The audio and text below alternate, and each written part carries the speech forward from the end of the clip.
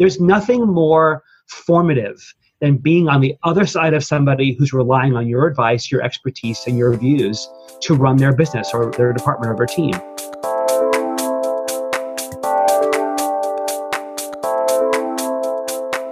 You are now tuned into the Misi Muse Unplugged, a pop-up podcast variety show helping consultants along their journey to greatness with your host, management consultant, author, and blogger, Christy Lindor.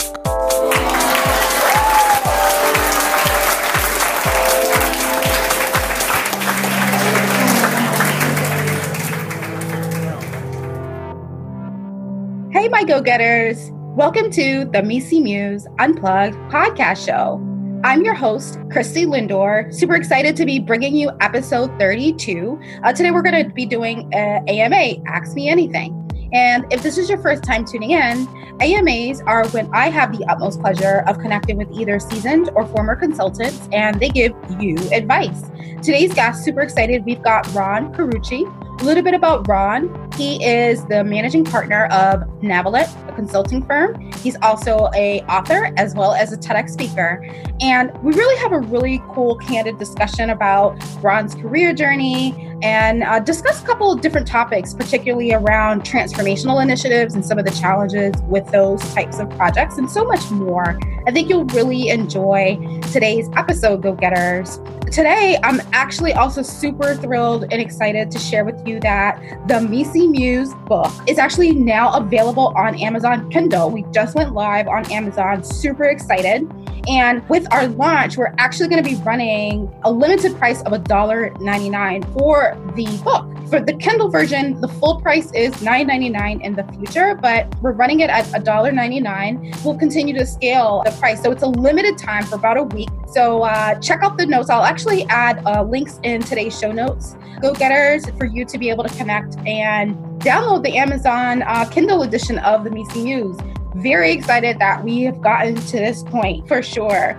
Other things, other announcement. So the paperback will be available on Amazon. I'm literally on pins and needles waiting for that to drop. So stay tuned for that. Right now, the paperback, once it is available on Amazon, it will be for pre-order. So we'll be taking pre-orders and shipping books starting February 20th. So stay tuned for that, go-getters. Lastly, as you'll notice, we've actually dropped today's episode a day early. I'm excited that this week's early release is actually timed because my book launch party is actually happening today. So would love to have you join us if you can. It'll be a Facebook Live, go-getters, and I'll make sure that we add a link to today's show notes. Go ahead and check us out. We'll be live streaming the event, or at any time during the day, go ahead and just tweet your congrats using hashtag MisiMuse 2K18. So again, the hashtag for today, Misi Muse 2K18. Use that hashtag. Let me know what are some of your favorite episodes. Let me know what are things that you want to read about the book and just so much more. Questions you may have about my journey with the book. Would love to be able to answer those at tonight's party. I cannot believe this day has come, go-getters. It's just really remarkable. I've actually been having a lot of people ask me lately about, kind of how I started on this journey. And I do recommend, if you haven't, go ahead and check out episode 1. So this is the intro episode of the Misi Muse Unplugged podcast show. Go ahead and check that out. And I delve really deep into, kind of a little bit about my journey and how I've been scaling, the mission of being the mentor that I wish I had. So with that, let's get started with today's episode. Today, we've got Ron Carucci of Navilet Consulting. So Ron, thank you so much for joining us on the Misi Muse Unplugged. How are you doing? Hey, Christy, great to be with you. Thanks for having me. Thank you. What part of the world are you currently sitting in, Ron? I'm in Seattle, Washington, looking at the beautiful snow on the trees for a change. Mm-hmm. Nice. We just got dumped with all the snow yesterday here in Boston. I heard that, yeah. Yeah. So I'd love to switch places with you anytime, given that. But I guess before we get started with today's episode and interview, two things. Before I have you introduce yourself, I did want to share that you have hit a superlative on our show, given that you are the first consulting partner that we have on the Misi Muse Unplugged. So really excited for today's conversation. Glad to be here. Absolutely. So Ron, maybe with that, you can, introduce yourself to the go-getters of the Macy Muse Unplugged. Yeah, so my name is Ron Carucci, and I spend my days with my firm, Navalent, traipsing the hallways of large and small organizations, looking for our engagements are around very messy, high-risk, high-visibility transformations. So usually at the enterprise level, a CEO or a senior executive has some mandate or some charge to either preemptively create change or in response to some unforeseen disruption, create change. And so at the intersections of strategy and organization and leadership, we accompany them on that journey. Usually it's a couple of years to help them find some aspired future that they otherwise might have missed. I so love the work. I'm going to be biased because I'm doing the same type of consulting work. So I know that you're doing extremely meaningful work, which is really great to hear. So Ron, maybe if you can help us, before we talk specifically about how you started your company, maybe you can let us know, how did you get started in consulting, and if it's been everything you expected it to be for you?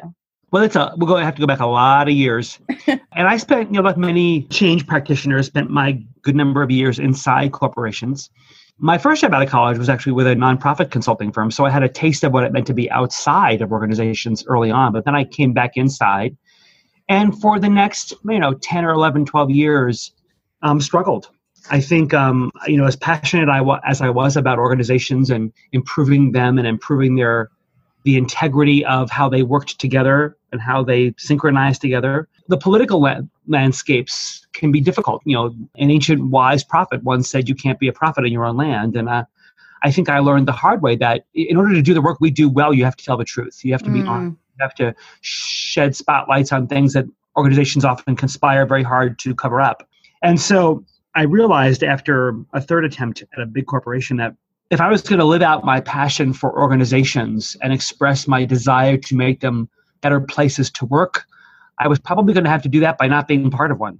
I realized that what got me in trouble inside companies got me paid well. The same activity got me paid well outside them.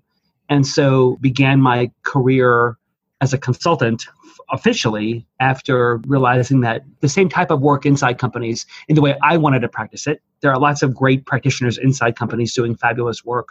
But for the kind of change I wanted to provoke, I realized that I was best going to be positioned outside of a company. And so have spent lots of years as an independent, as a solo practitioner, as part of as a mid-sized boutique firm that later was acquired by a very large firm. So I've done mid and large size consulting. And then we, being part of the larger firm was also for a number of us, it was also right after 9/11. So there was some other challenges in our industry then.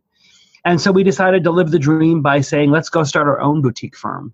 And that was about 13 years ago.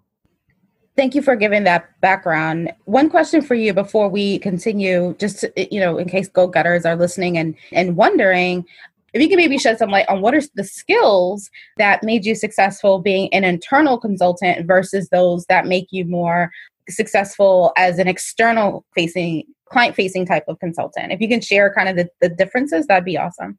Well, so I think inside a company, you have the requirements of being part of a political landscape. So you've got to be somewhat savvy. You can't pull your punches and, be so native that you're not provoking change. But at the same time, you've got to also recognize that the people who are your clients are also your bosses.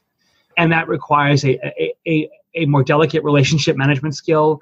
The decisions you're de-risking have to do with your expertise, right? Outside, we're de-risking financial decisions, but inside, you're de-risking a relational decision. And so your competence and the depth of your capability becomes your selling feature.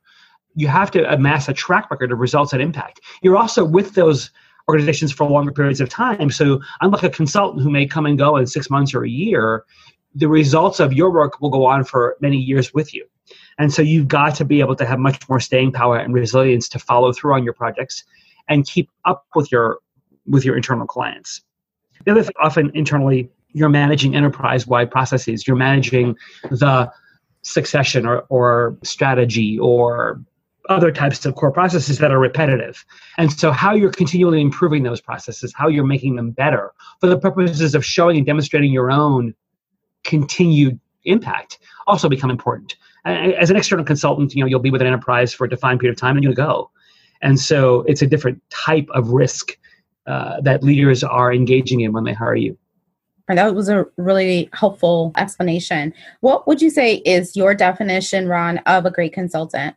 Well, I think, early on, back in the 2000s, one of my first books was The Value Creating Consultant, and its sequel was Relationships That Create Change. Because at the time, our industry was taking a well-deserved punching from the world. You had books like Witch Doctors and Consulting is Insulting, and a lot of literature and research on the horrors of our industry and the exploitation of our industry. It was painful to be associated with that kind of behavior. And for me and some colleagues, we thought, well, but there's still got to be value we can add. What is it that we can do that's helpful? And so we did a ton of research on consulting engagements and the relationships between consultants and their clients to understand what was it that set great consulting apart, that set great consultants, distinguished them from bad ones. And there were a couple of things. One is, too often consultants believe they come in like a messiah, right? I'm here with an answer that you need, versus the consultant that really acts like a partner and is really there with better heart and harder questions. Too often consultants, especially if you're with a firm, have to create dependency, right? So my revenue stream, my income, my incentives are attached to the longer you hire me, which means I have to make you helpless and more dependent on me, rather than a great consultant that actually works himself out of a job or herself out of a job by making you more capable. And finally, there's the consultant that is the rubber stamp, right? There's the one that tells you what you want to hear, the one that ratifies your already predetermined point of view, versus a truth teller, the one that comes in and gives you an honest, unfiltered look at reality, however painful that might be.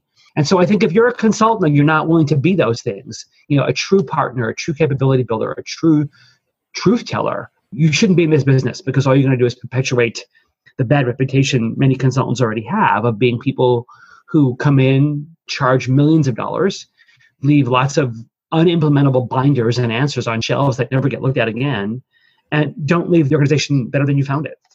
With that, if you can maybe also share, Ron, what is a story or an experience that you had that maybe shaped some of the core values that you just mentioned about being a great consultant?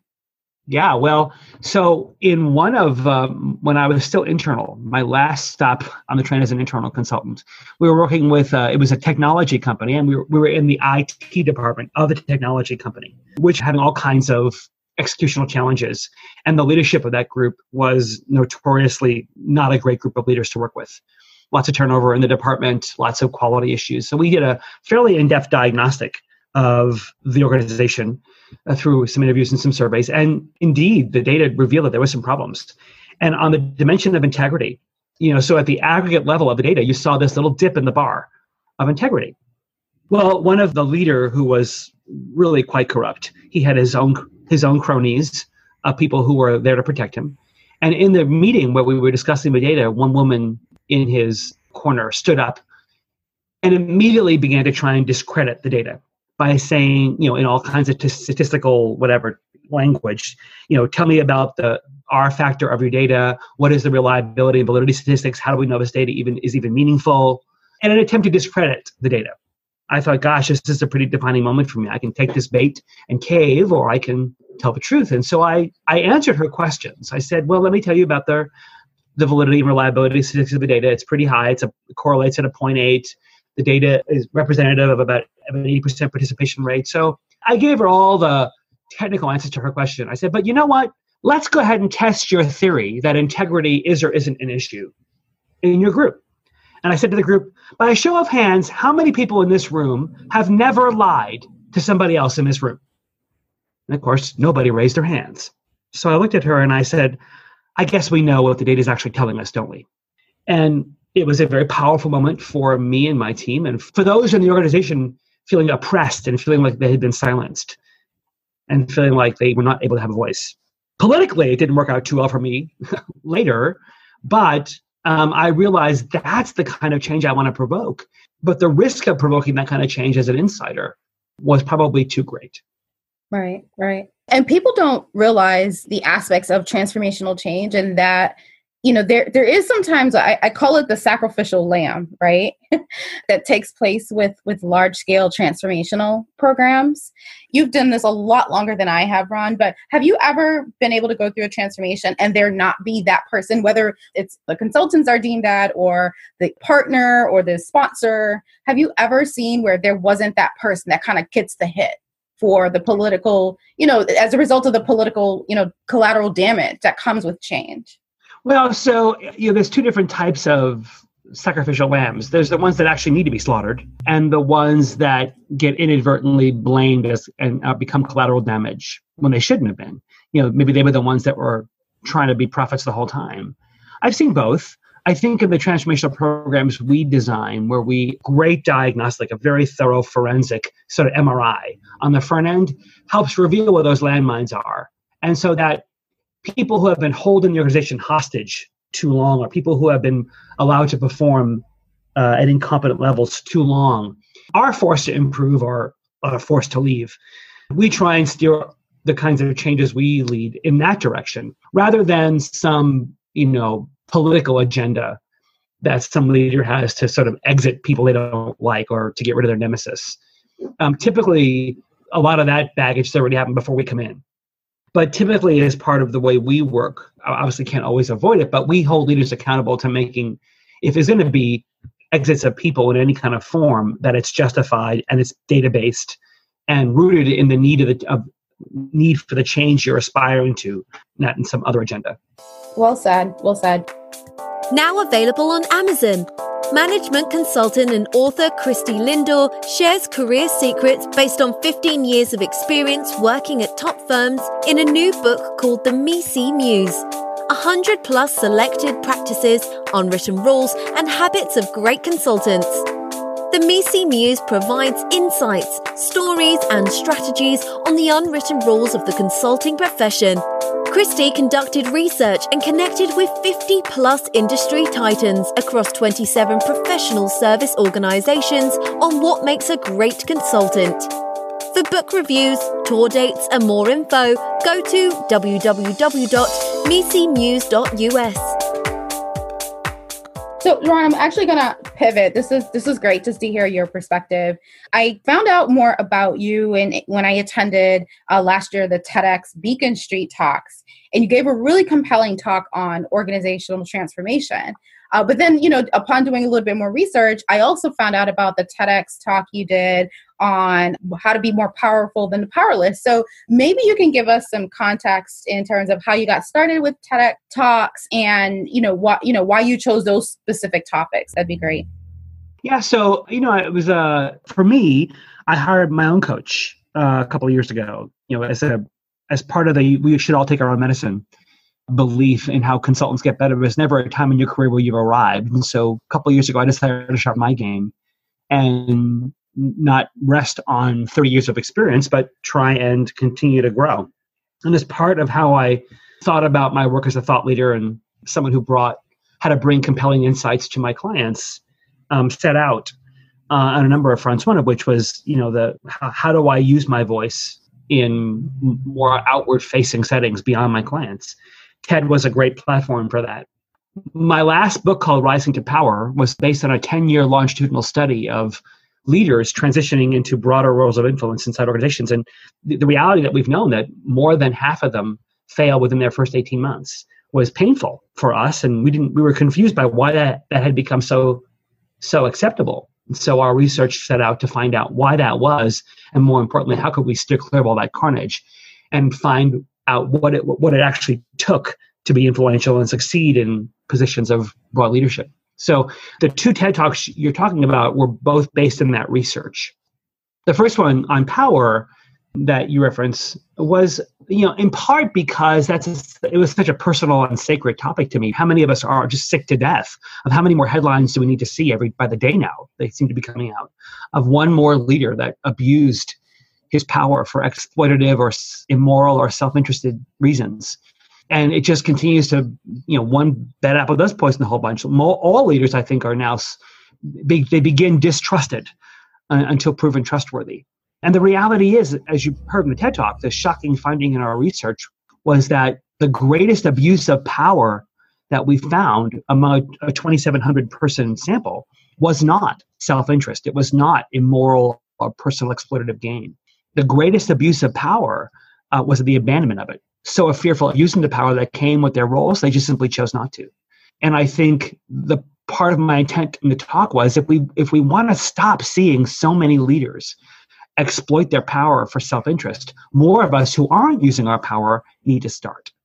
I still love that. And go-getters, we're going to also put a link to that TEDx talk out there. I thought that was really good. A line that you said in the TEDx talk, Ron, was that, power not being either good or bad, but, just giving kind of people's experiences with it, they usually do associate it to one or the other. I thought that was just so spot on because I never really thought of power with that type of dynamic. So it was really helpful to hear the insights from your research. It's an interesting insight, isn't it, Christy, that most of us hear the word power and we cringe. Our immediate association of it is with, as the Alvin Toffler quote says, because of the bad odor that clings to power because of all the misuses it's been put to, we just assume that power, and of course we've all heard the quote about absolute power corrupts, that we assume that the minute someone acquires power in any form, whether it's positional or influential or financial, it will be used for corruption. Because that's what the media and headlines tell us so much of, we don't often get to see how many people are using power for great good, right? That our positional power allows us to bring justice where there's been injustice. Our relational power allows us to enable others to become and flourish. And our informational power allows us to help change perspectives and broaden views in the world. So there is great power to be had to do great good, and the sources of power available to us if we would just embrace them and use them. Totally agree, for sure. I'm actually going to switch gears again. I have one more question before we close out. Just, going back to your company, Ron, when you're hiring, new consultants or, fresh out of college or early career consultants, what are some of the traits that you look for, in these types of individuals that maybe, go-getters out there that are looking for consulting roles should consider? In our firm, most of our consultants come with some pre-existing experience just because of the level at which we play in an organization. We're a small firm, so we don't bring armies of folks in. I think the sad part about too many of the larger firms, all due respect to you aside, Christy, I think too many consultants get put in back rooms early on in careers and don't get client-facing experiences. So I would never encourage a aspiring consultant fresh out of undergrad or grad school to go to a place where they're not going to have any time with clients, because you're not a consultant if you haven't got clients. And so if you're crunching numbers, doing analytical work, if you're doing important work that helps other consultants be impactful, that's great, but that's hardly going to get you the experience that you need to build your own muscles to face off. There's nothing more formative than being on the other side of somebody who's relying on your advice, your expertise, and your views to run their business or their department or their team. And so you've got to get quick experience, even if it's pro bono and even if it's voluntary. Get yourself in front of somebody else where your advice matters, so you can learn how to build attachment, genuine, healthy attachment where your expertise and your credibility, because at the end of the day, your relationship with somebody else is the only vehicle by which your insights and advice is translated into credible action. So you have to learn to form attachment. I got a great piece in Forbes, my Forbes column I write for regularly on, the dimensions of what healthy attachment looks like and how to be influential through those relationships. So you've got to learn how to do that. Secondly, you've got to learn how to come out from behind your tools. Too many early career consultants feel like imposters. They feel like, who's going to want to hear what I have to say? Or, I'm so young, they're not going to believe that I have anything to offer. And so they hide behind tools and models and frameworks and data. And you can't lead with those. Nobody's paying you for that. You've got to stand on your own 2 feet and learn to find the efficacy of your own voice, no matter how young or old you are. Your tools, your frameworks, your models, your methodologies are all very interesting. Your client already assumes you have those. But if you're not contextualizing those to the advice you're giving your client, you're just regurgitating something they could read in a book. So you've got to learn to build attachment, to find your own voice, and to be influential with clients. And if the earliest career experiences you're going to have won't give you those, I would definitely urge you to think twice about how you choose your early assignments. Awesome. This is such great timely advice for the new year, Ron. And I so loved our conversation. I wish that I had more time to really connect with you and talk about other topics. Would love to have you on the show in the future if you wouldn't mind. I think this is great. Sure, I'd love to come back. And so go-getters, we'll definitely put, links to, all of Ron's books, the articles he talked about, everything so that you can check it out. But if some of the go-getters want to get in touch with you, Ron, what's the best way that they can do that? Yeah, so come to visit us at our website, Navalent, NAVALENT.com. You'll find a quarterly magazine you can get from us. There's a great blog. There's a bunch of really great and inspiring videos on consulting and how we think about our consulting work. There are links to the books, but you also, if you come to navalent.com/transformation, you'll find our free ebook on leading transformation in organizations, give you our blueprint for how we see change happening, and you can incorporate that into your own toolkit. I'm also on Twitter at Ron Carucci and on LinkedIn as well, so come find me in both places and let's keep the conversation going. I'm definitely going to make sure I check you out on Twitter as well, Ron, because you're definitely the mentoring type that younger consultants look for. So thank you for making time to connect with us on today's show. Christy, my pleasure. Happy New Year to you. Yeah, Happy New Year. Tune in every Friday for new episodes syndicated on iTunes, Google Play Music, and many more. Visit www.missimuse.com for more information.